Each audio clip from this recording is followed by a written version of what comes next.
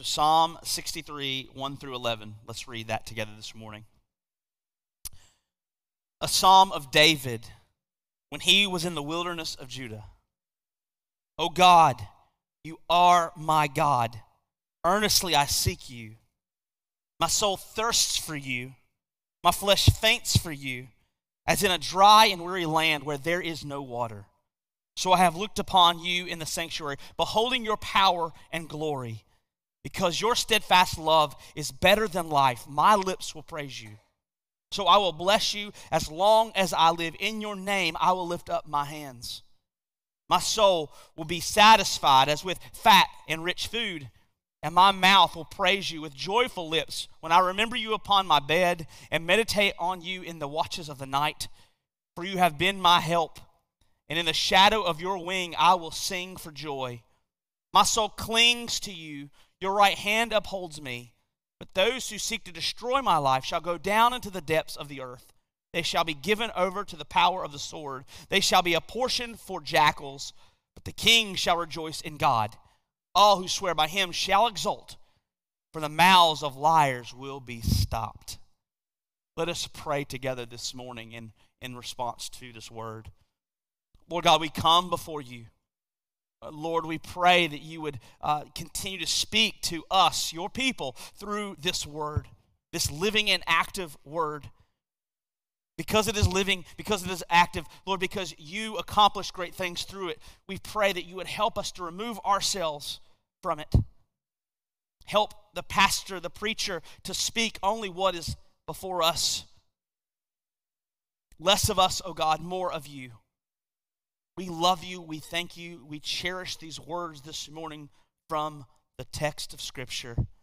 Be with us now as we look at those and stew in them for this morning specifically. It is in your name we pray, Christ Jesus, for your glory, for our joy, and the good of a watching world.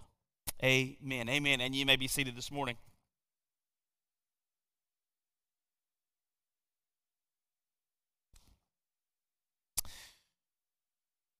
Well, this morning I'll go ahead and this is the way of introduction. The way of introduction is that the title of this morning's sermon is Drawing Near to God. Drawing near to God. Now, for many of you, I don't know where you guys are over the course of summer. I am absolutely ready, jazzed out of my mind for fall. If you're we love the sun and we love summer and we love sweating and we love, listen, I love all that too. I like being outdoors. I like doing these things. But there's something about in fall, specifically as a church, as a pastor, when people kind of, as a church and people, we all have schedules in the summer, right? Everybody's here, everybody's there. At least in the fall, things kind of come back together, and there's some little bit of things that we're accustomed to, and it kind of we can do that a little better. We can plan a little better. As a pastor of the church, I know Scott and I, we talk about this. We look at the calendar. We're like, man, we cannot wait for fall. In the midst of all that, I want to say something. I want to make a confession. I am one of those people. I have a hard time preaching something that I don't do very well, or I have a hard time preaching something that's just something. You can say a lot of things about me. You can say a lot of things about me, but one of the things I try not to be is fake. I try not to be fake. Now, you could say that me not being fake offends you. That's okay. People can say that, but I try not to be fake. So let me tell you something real quick. We're getting ready to look at a sermon and a text, and the title is Drawing Near to God. Now, you don't have to raise your hand. Just listen to the pastor. I will be exhibit number one. How many of you, maybe over the course of summer, maybe in your walk with Christ, wherever you are in your season of life, how many of you are tired? You feel a little bit dry and withery, and even in your walk with Christ or in your relationship with Him. You don't have to raise your hand. You don't have to do that, okay? It's just a rhetorical question. It's just something to think about.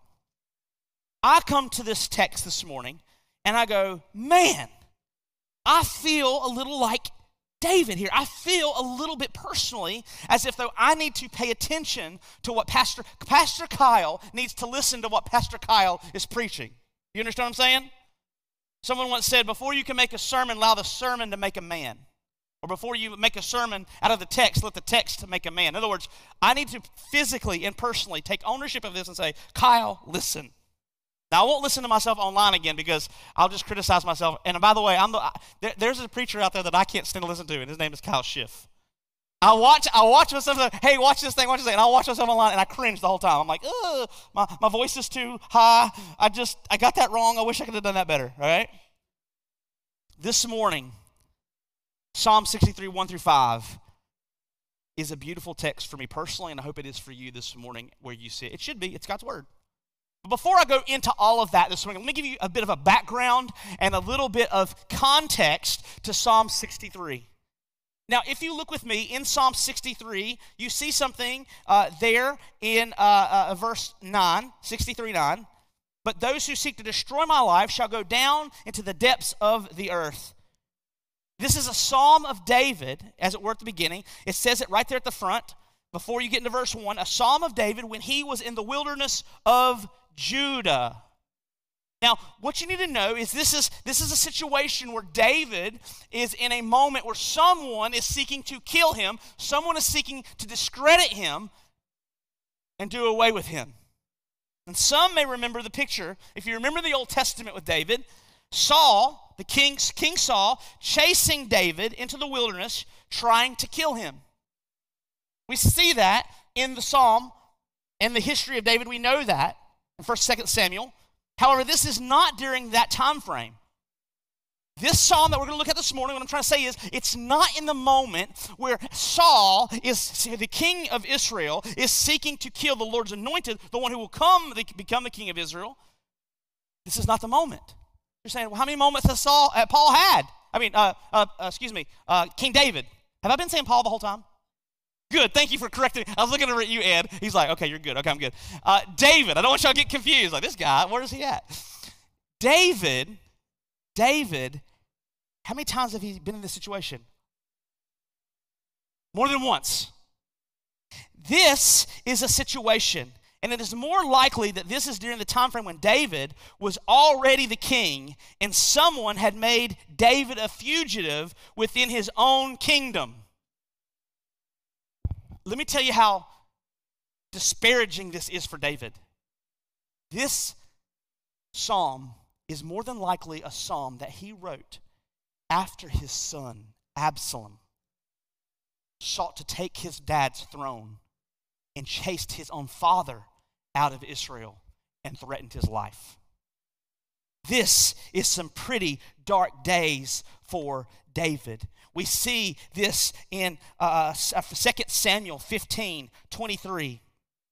2 Samuel 15:23. And it says there, and by the way, 15, it starts the chapter heading there in 2 Samuel as Absalom's conspiracy.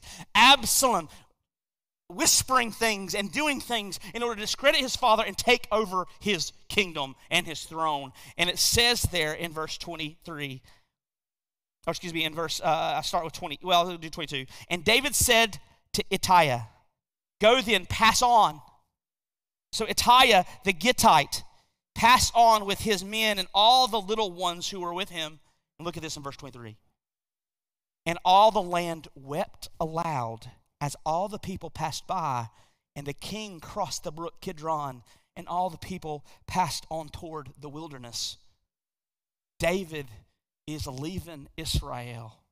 The king, God's man, who is going to be sitting on the throne, and literally it says that as he's being kicked out of his own kingdom, the people of Israel wept aloud as they watched the king pass on into the wilderness. It is more than likely that Psalm 63 is in context to this event. So here we see King David in the wilderness, and it is in this hostile environment of the desert, in utter earthly loneliness and despair, that we have this wonderful passage given to us today. And again, as we open up this text, look with me once again. King David starts this psalm the way that we looked at 2 weeks ago when I preached the mighty fortress is our God. It starts, "O God, you are my God." It starts in the best way possible. It starts once again with God being the theme of the psalm. David's words here are of utmost importance, church. They communicate plainly to us that seeking and thirsting for God is not seeking and the seeking and the thirsting of a man who is unacquainted with God.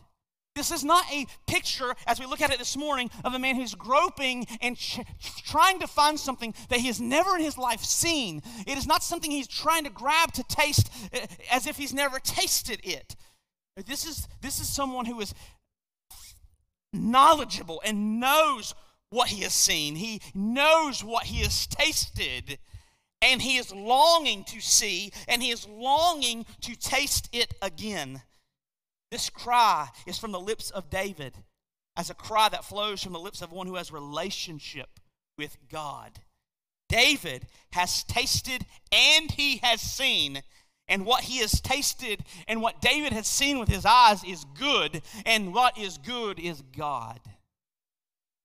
Here's a question. Are you like David this morning? Have you found yourself in a season of wilderness walking, maybe in your own personal walk with Christ? At some point in your life, if you hadn't already, you probably more than likely will. It's the nature of things, the human condition. Isn't heaven going to be beautiful? We sung that song a second ago, and what did it say? That we will sin no more. We will sin no more. I hate sin. Do you hate sin? I hate it so much that I hate it when I see it in myself, which oftentimes I see in myself, probably faster and quicker than I see it in some of you. There's going to be a day when this flesh, this man, will have no more war with sin because sin will be dealt with, and I will sin no more. Amen, amen, and amen. Are you tired? Are you thirsty and in need of the sustenance that can only be found in God, church? I pray this morning you can declare upon your own lips, as David has done in this psalm, God, you are my God.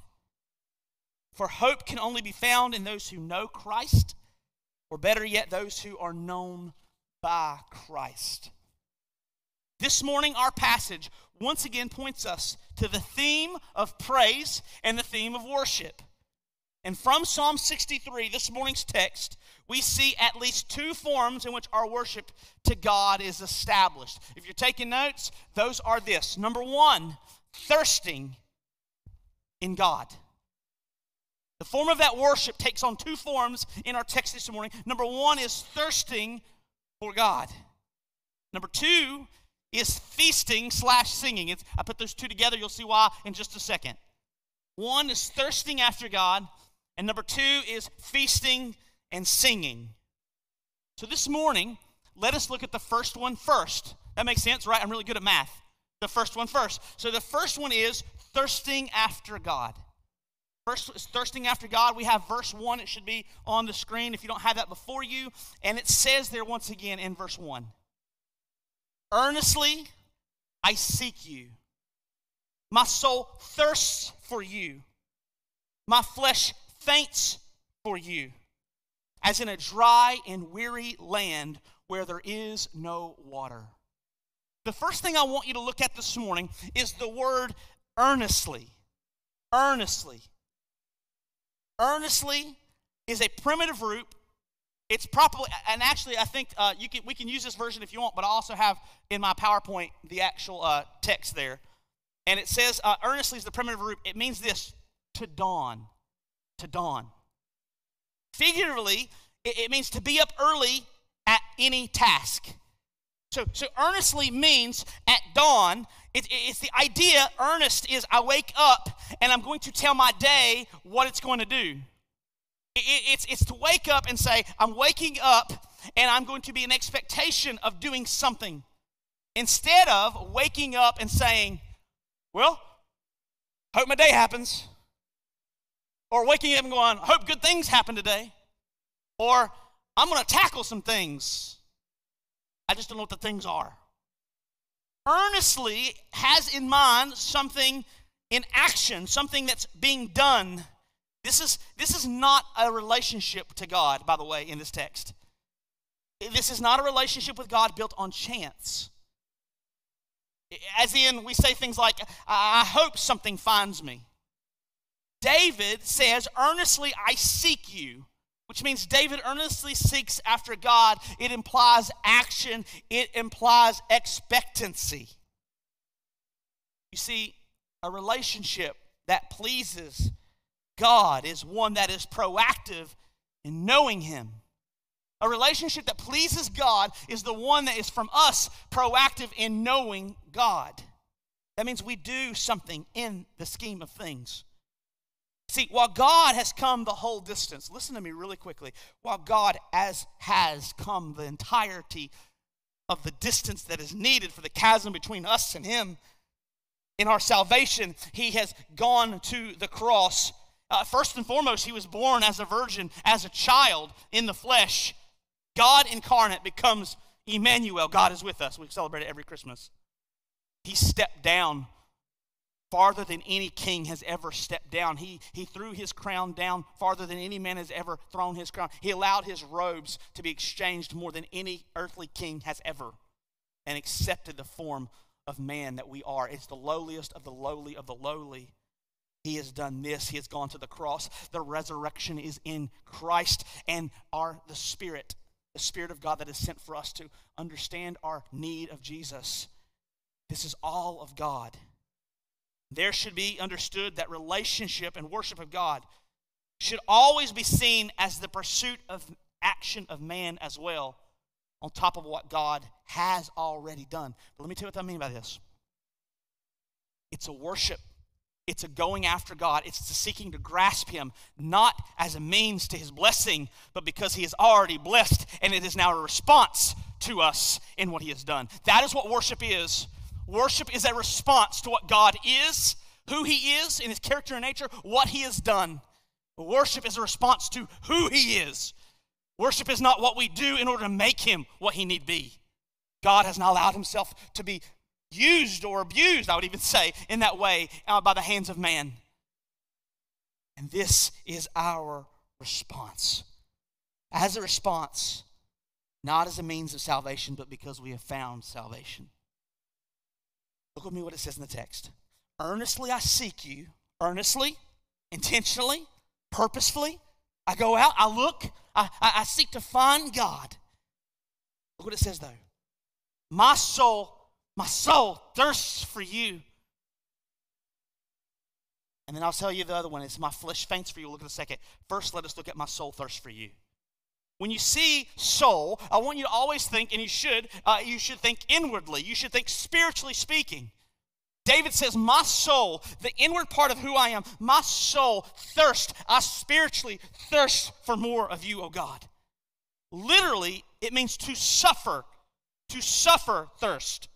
It means to agonize for God. David's saying, I am in a miserable state apart from God, as we would say for us in Christ. Without Christ, all of us would be in a miserable state apart from him as believers. By way of illustration, I love the story about the young man who went to the preacher searching for God.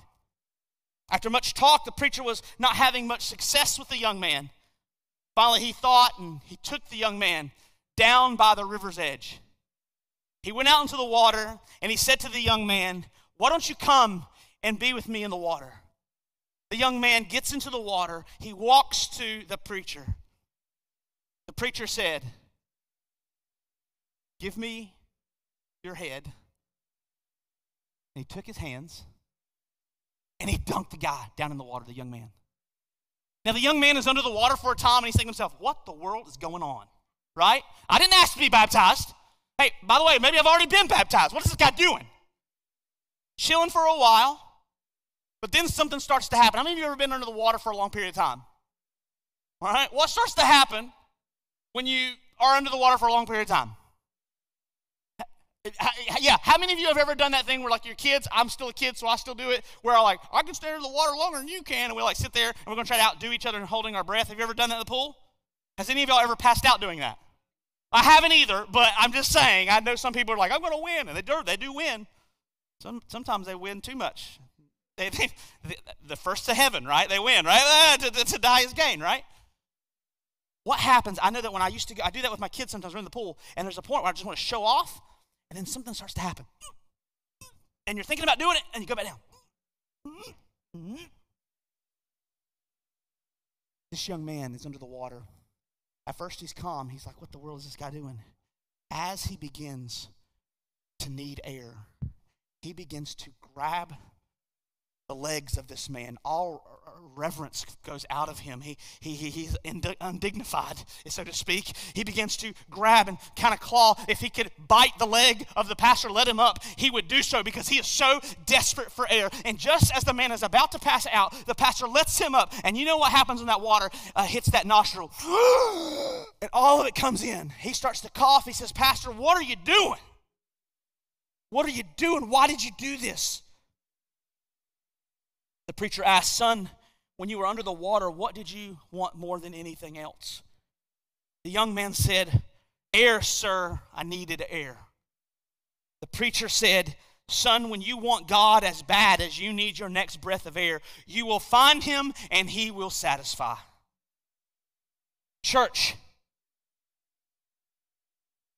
do you need God like a drowning man needs air? Stop to ask yourself the question, have you longed for God? Have you thirsted for God in such a way, in such desperation, that you would do anything you could do if you could just have more of him? Like a drowning man needs air. Do you want God like this? Do you desire God like this? I pray we all get to a place where our thirst for God is strong. Listen, seeking is always needing, and needing is always pleasing to God. I'll say that one more time. Some rhymers in there, and you want to make sure you get that. Seeking is needing, and needing is always pleasing to God. Seek him, and he shall be found. Seek ye first the kingdom of heaven, all these things shall be added unto you, as it says in Scripture. We see this as the soul that is desperate for God, a soul that literally says that it thirsts for God. But this morning, also, there's something else in the text here. It says, our flesh faints. So if the soul is inwardly, it's spiritual, the flesh is outward, it's what you see. I don't always get to see your soul. I mean, I can see slivers of who you are, you see your character, your nature, it's hard. But this is something that's a little bit more tangible, not always. Not always. That's why I always say be careful the way you judge others around you because of their outward expressions. You know, like we were singing a second ago. There's some people who want to jump out of their skin. There is a fountain filled with blood. It flows from Emmanuel's veins. You're like, you want to go? And there's somebody over there that's going, right? Well, they don't love God. They're not really excited. You don't know what's going on out there. You don't know what's going on in there. But there is something that I want you to understand when you see this. When David uses it, he says, my flesh, it thirsts for you. My soul thirsts. And then he says, my flesh, this is the outward, it faints. It's the outward expression, our bodies, of the same spiritual inward truth. What that means is that our soul should be affected like that illustration of the air for God. That is something that is tangible. And in the flesh, it means that we are affected. We are affected. Listen, thirsting and fainting are forms of worship. Listen to what I'm about to say. Fainting and thirsting are forms of worship when God is distant. Yes, fainting and thirsting are forms of worship when God is distant. Look what it says in the text. As in a dry and weary land where there is no water. Again, the idea is one of searching. The question is, does the world see us in such a way as a people or as a church? For every one of us that came into this room this morning, it should be the desire and the hope of the testimony of our discipleship in Christ and who we are as disciples of Jesus, for the world to constantly see us desiring more of God. They should literally be seeing us desiring to drink from that well. That we, in our dryness, in our crustiness, whatever it may be, what we desire, we don't grope as someone who does not know. We desire something that we do know. And that is more of God. Fainting. As we're going to dry up, if we don't, the world should see the church in such a fashion and form. I remember when I was in Honduras, and I was on a mission trip there. I took a group of young men that were down there that I was discipling, and a couple adults went with us as well. One particular adult, I remember we're sitting around a campfire one night, and we got talking about heaven. And I remember this person whom I love very dearly. I asked the question. I was listening to the spiritual conversation, and something just said, I gotta get to the brass tack of this situation. So I asked him, I said, hey, let me ask you a question. Let's say that when we die, or let's put it this way. Please don't write down Kyle said heresy, because I didn't mean this. I just wanted to use it to springboard off of something, okay? So don't put this in quotations. I'll get in trouble for this online, right? I said, let's pretend. Pretend is the key word here. Let's pretend that when everyone dies, there is no hell, it's just heaven, and everybody goes there. Everybody just goes to heaven when they die. Kyle Schiff did not say, okay, but I said it then. My question to this individual is, would you still love God? Would you still serve him and live for his glory? That at the end of the day, that all of us actually go there together. This person was very honest and sat there and thought about it. I was like, I mean, I'd like to think I would, but I mean, probably not. Okay, that's just a sliver of the answer. Second question. Okay, so then when you got there, when you got to heaven, and when you got there, everything was there. Heaven was everything you thought heaven could be. In other words, if you deal with weight issues and you really like chocolate cake and you've always eaten chocolate cake and you've blown up, when you get to heaven, you can eat cake and you don't get fat. For me, there's even hunting in heaven, and every buck is a 16-pointer, right? Listen, whatever it is in you in this room, and whatever heaven is for you, just think it and go, what if I said that is heaven? But the only downfall is, the only catch is that when you get there, Jesus Christ is not there. How would that make you feel? The honesty of the answer flowed. Well, I really hope I want to see Jesus. I'd love for him to be there. But he said, his answer was, it still sounds like heaven to me. If any one of us have learned who Christ is in the gospel of Jesus Christ and all that he has done for us in that message of that gospel, and we get to heaven and Jesus Christ is not there, it is the biggest letdown in human history. I long to see Jesus. Store for yourselves up treasures in heaven where moth and rust cannot destroy, where thief cannot break in and steal. For where your treasure is, there your heart will also be. Jesus Christ is the treasure. God is the gospel. That is the good news of each believer's soul. That's what we must be seen as longing for and fainting over, because we need more of God. We have many people in Christianity that live this way even now. God is the gospel. He is the ultimate reward. All of heaven points to this reality, eternally praising him without interruption. And listen, we will get to heaven and we will worship him without any sense of boredom. Amen? Pastor Kyle is going long today. I wish you'd sit down. Not in heaven. I'm not saying I'm going to be preaching to heaven. I probably won't be. You're not going to be listening to my sermons. But there is no boredom there. This is but a sliver, and it's a dim sliver at that, of what heaven will be.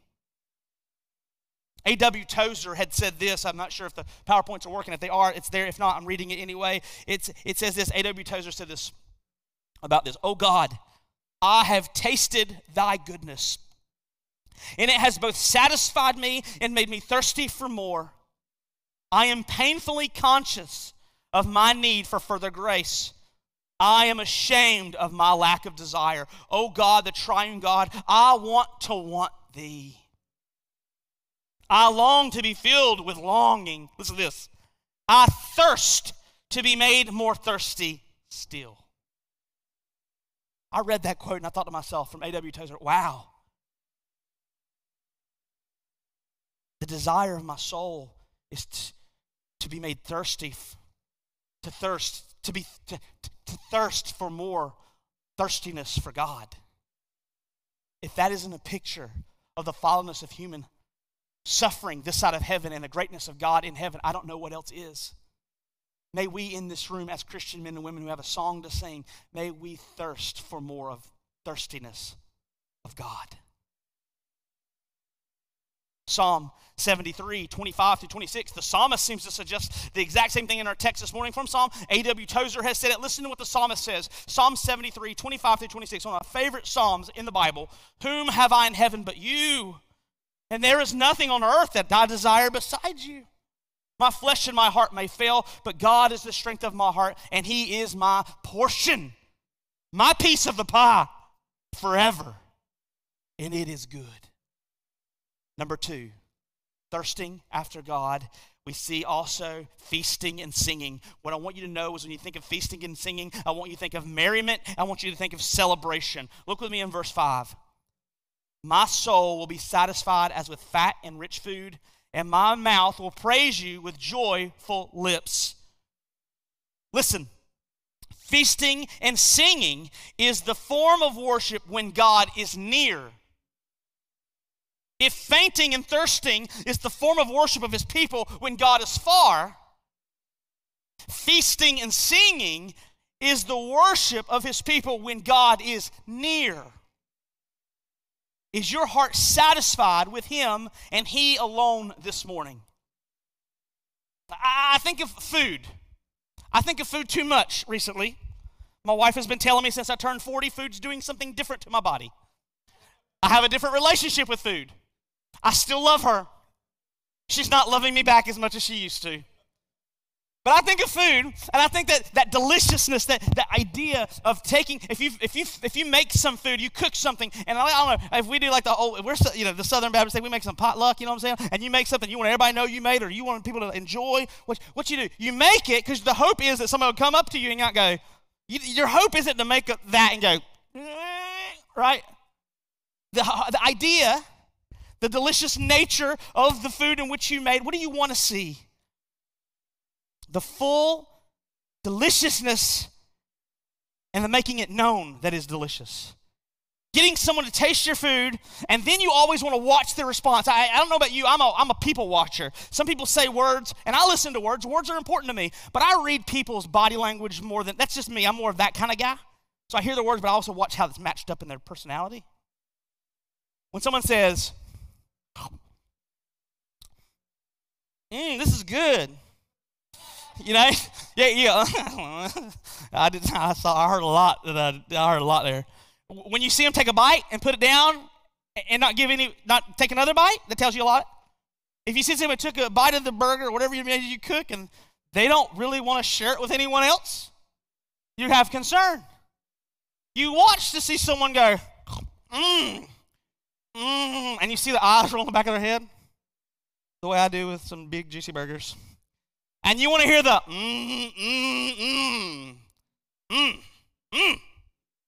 And you want to hear someone go, can I have a second helping of that, by the way? Let me have more of that, please. And you want to see them go, hey, so some stranger, have you tried this yet? You got to go over and get you some of that. When you make that's what you're looking for in people. That's the response that you want to see. This is what's before us. It's feasting and singing. It's merriment and celebration. The picture here is, brothers and sisters, the essence of true worship this morning is not simply or primarily the expression of gratitude and thanks for God's blessing and gifts to us, which are a part of it, and it is important for sure. However, true worship flows from hearts that find God himself as the only true desire and only satisfying object of our souls. The question is, will an outside world out there, maybe even the church at times, see us individually in here as a people, delighting in God in such a manner? Singing the praise of God's goodness. Can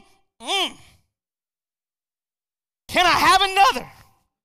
By the way, I've got to invite some more people to eat this. It's good. Is that what they see? There's something I like to call circumstantial, what do I used to call it? I don't even have it in my notes. I forgot to call it circumstantial desire, I think is what I just pulled out my wallet. And y'all notice it's the leather one, right? It's not my Velcro camo one. I miss you, Velcro wallet. And I'm going to show you something. I'm going to use Keith because Keith's right here in the front, and he laughed at my last joke, so I'm going to use him. So, Keith, this morning, you're sitting in church, you're here right now. All right, so I got something I can offer Keith. Keith, I can give you this morning in front of everybody, I can give you this bottle of water, right? I can give you this bottle of water. Or I can give you the money that's in my wallet, right? Man, I wish this was hundreds. These are 20s, and if you think I'm a rich man, it's not. This is going to my kids' food for camp. That's how it is. So, maybe. Let's see what you pick. This is an illustration, and not a good one because you don't actually get to keep anything, all right? So this morning, I will give you all the money that's in my wallet. Let's pretend like those are $100 bills, and let's pretend like there's like 100 of them in my wallet. It's a fat wallet. I can give you all the money in my wallet, or I can give you this water. This morning, in front of the presence of all, brother, which do you pick? You're going with the money. Why? You have water there? Okay. It's good water. It's probably better than your water. All right? It's purified, it says. Okay. All right. Let me do the question again. You have no water.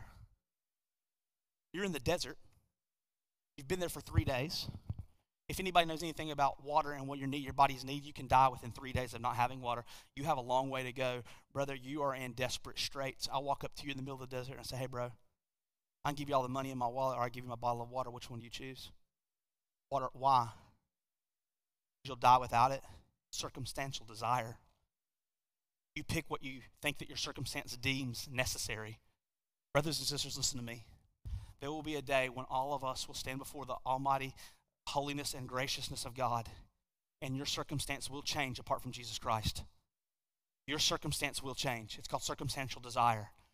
Does the world see that your circumstance needing to be God and Him being the satisfaction of your soul, is it seen this side of heaven? Or are we just hoping to get there and let it happen? That's not worship.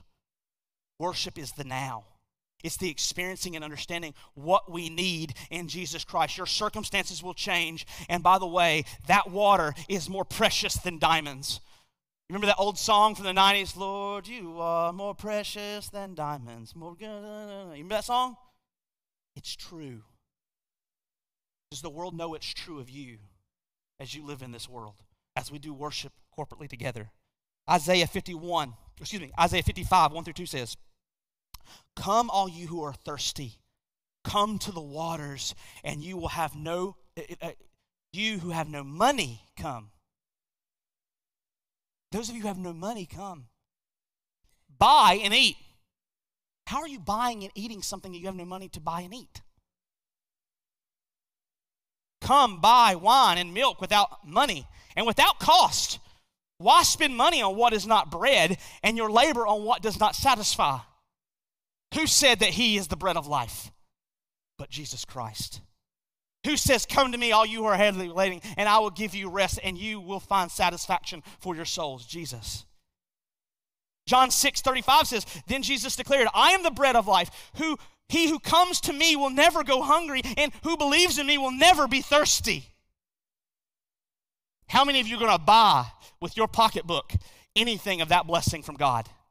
None of you. It's too expensive. And God in Christ Jesus says, come, receive of Jesus Christ. Drink deeply the living water, the bread of life. There's a paradox in Psalm 63. It's that we as Christian men and women, disciples, we should always be seen as continually thirsty. Amen? Let us always be seen as continually thirsty, and yet for a lost and dying world that thinks that we're absolutely bonkers, we are oftentimes satisfied. Constantly hungry, constantly thirsty, and always full of what Christ has given us in the gospel of Jesus Christ. This paradox of the two.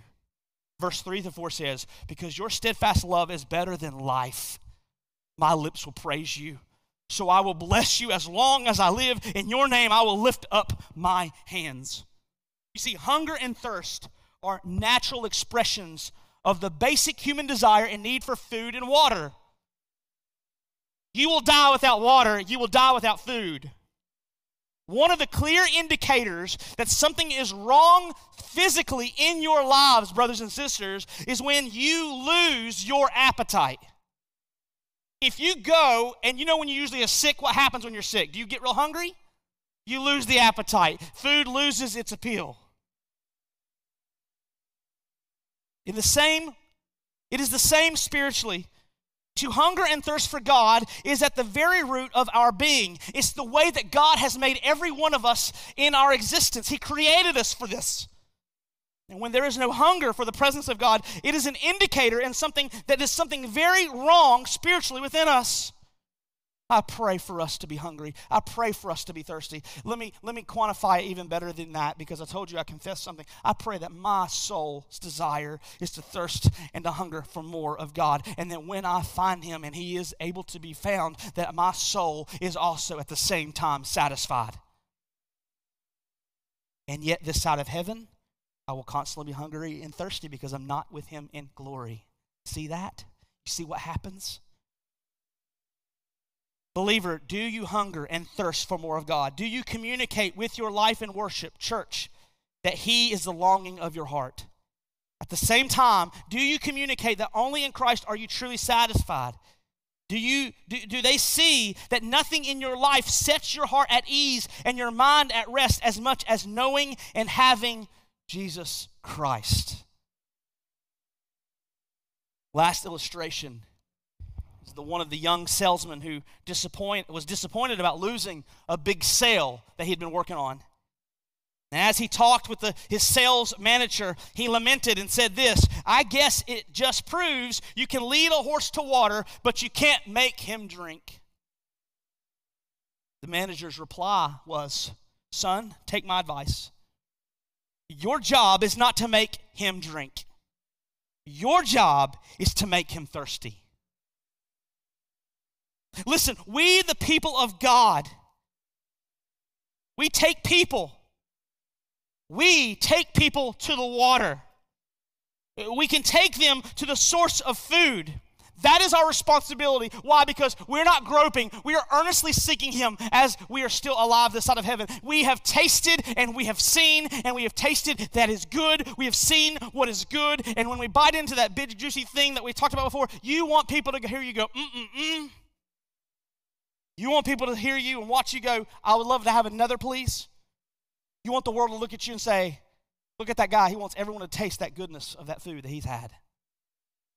This is our worship. This is our response to the goodness of God. And by the way, for the true believer of Christ, the disciple of Christ, this is what feeds our souls. If you're hungry and you're thirsty, maybe it's because we haven't yet tasted deeply of being on mission for God and his glory. It is a glorious task to be involved with. Everybody today wants to be a part of something bigger than themselves. Have you considered Jesus Christ and his glory?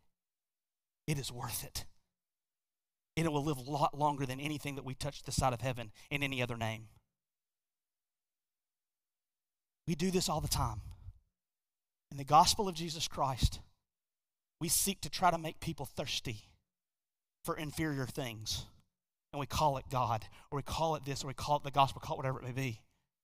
We are to point people to the water, and we are to point to people to the food. But brothers and sisters, we cannot make them drink any of it. But the question is, have you caused anybody to be thirsty or hungry for more of it? How do you make people more thirsty for God? Teach more about God. How do you make people desire more of his word? Teach more concerning his word. Go deeper. Help people to realize, oh my goodness, I didn't know it could go that deep. I didn't know that steak tastes that way. I did not know that thing tastes like this. To me, it's a backstrap from a deer. Our responsibility is to point people to the water and point people, but in our lives, in our worship, in what we preach and teach, we are supposed to help cause their thirst and their hunger. How can they know their need of Jesus Christ if we're not making the need known? If Jesus Christ is merely just a Band-Aid for your problems, a quick pick-me-up or a little fix for that thing in your life, whatever it may be, and we haven't taught the nature of God, his holiness, his righteousness, his just, his wrath, his love, his mercy, how will they understand their desperate need of him in comparison to what man is in his fallenness, in his sinful nature, in his being an enemy of God, a slave to unrighteousness? If he doesn't understand who God is, if he can't then understand rightly who he is, will he ever understand the beauty and the nature of who Christ is in the gospel of Jesus Christ? Our redemption, our justification, our propitiation, our advocate before the Father. And if we don't understand God, and therefore we can understand man, and therefore we don't understand Christ rightly, will we ever get the response right on what it means to have faith and repentance in God? We are too busy trying to make people hungry and thirsty for inferior things, with inferior things, when all along we have the gospel of Jesus Christ and his word. It's probably best for us to just start getting out of its way. Can the world see us grasping, not as men and women who have not tasted and seen, but men and women who've tasted and seen that God is good? And can they also see us who are feasting and who are singing in merriment, because that which we so long for and hunger for in Jesus Christ has actually been found. God allows us to thirst that we may ultimately be satisfied. Thirsting can be a great thing if in our thirst we are led to earnestly seek for God. Let this be your spiritual act of worship. I'll say this in closing. Church, I pray that we are constantly the thirsting and starving ones who are constantly satisfied and full in Jesus Christ, who are seen as always thirsting and hungering for more of God and finding our satisfaction in God is full, who constantly thirst. You see what I'm doing with this? I promise you, you get on that path, your worship this side of heaven will still not even come close to what it will be like when we enter into his presence in glory. But this is our worship. This is our response. So this morning, music team, if you want to come on up.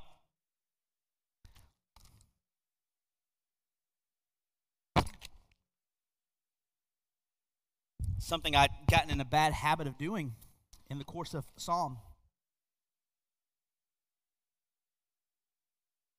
This morning, with all of these things before us, all that we see before us, let us read and take in once again Psalm 63, hopefully with different eyes and a different frame of reference after we have just preached the text. I'll read all of it. Oh God, you are my God. Earnestly I seek you. My soul thirsts for you. My flesh faints for you, as in a dry and weary land where there is no water. So I have looked upon you in the sanctuary, beholding your power and your glory, because your steadfast love is better than life. My lips will praise you. So I will bless you as long as I live. In your name I will lift up my hands. My soul will be satisfied as with fat and rich food, and my mouth will praise you with joyful lips when I remember you upon my bed and meditate on you in the watches of the night. For you have been my help, and in the shadow of your wings I will sing for joy. My soul clings to you. Your right hand upholds me.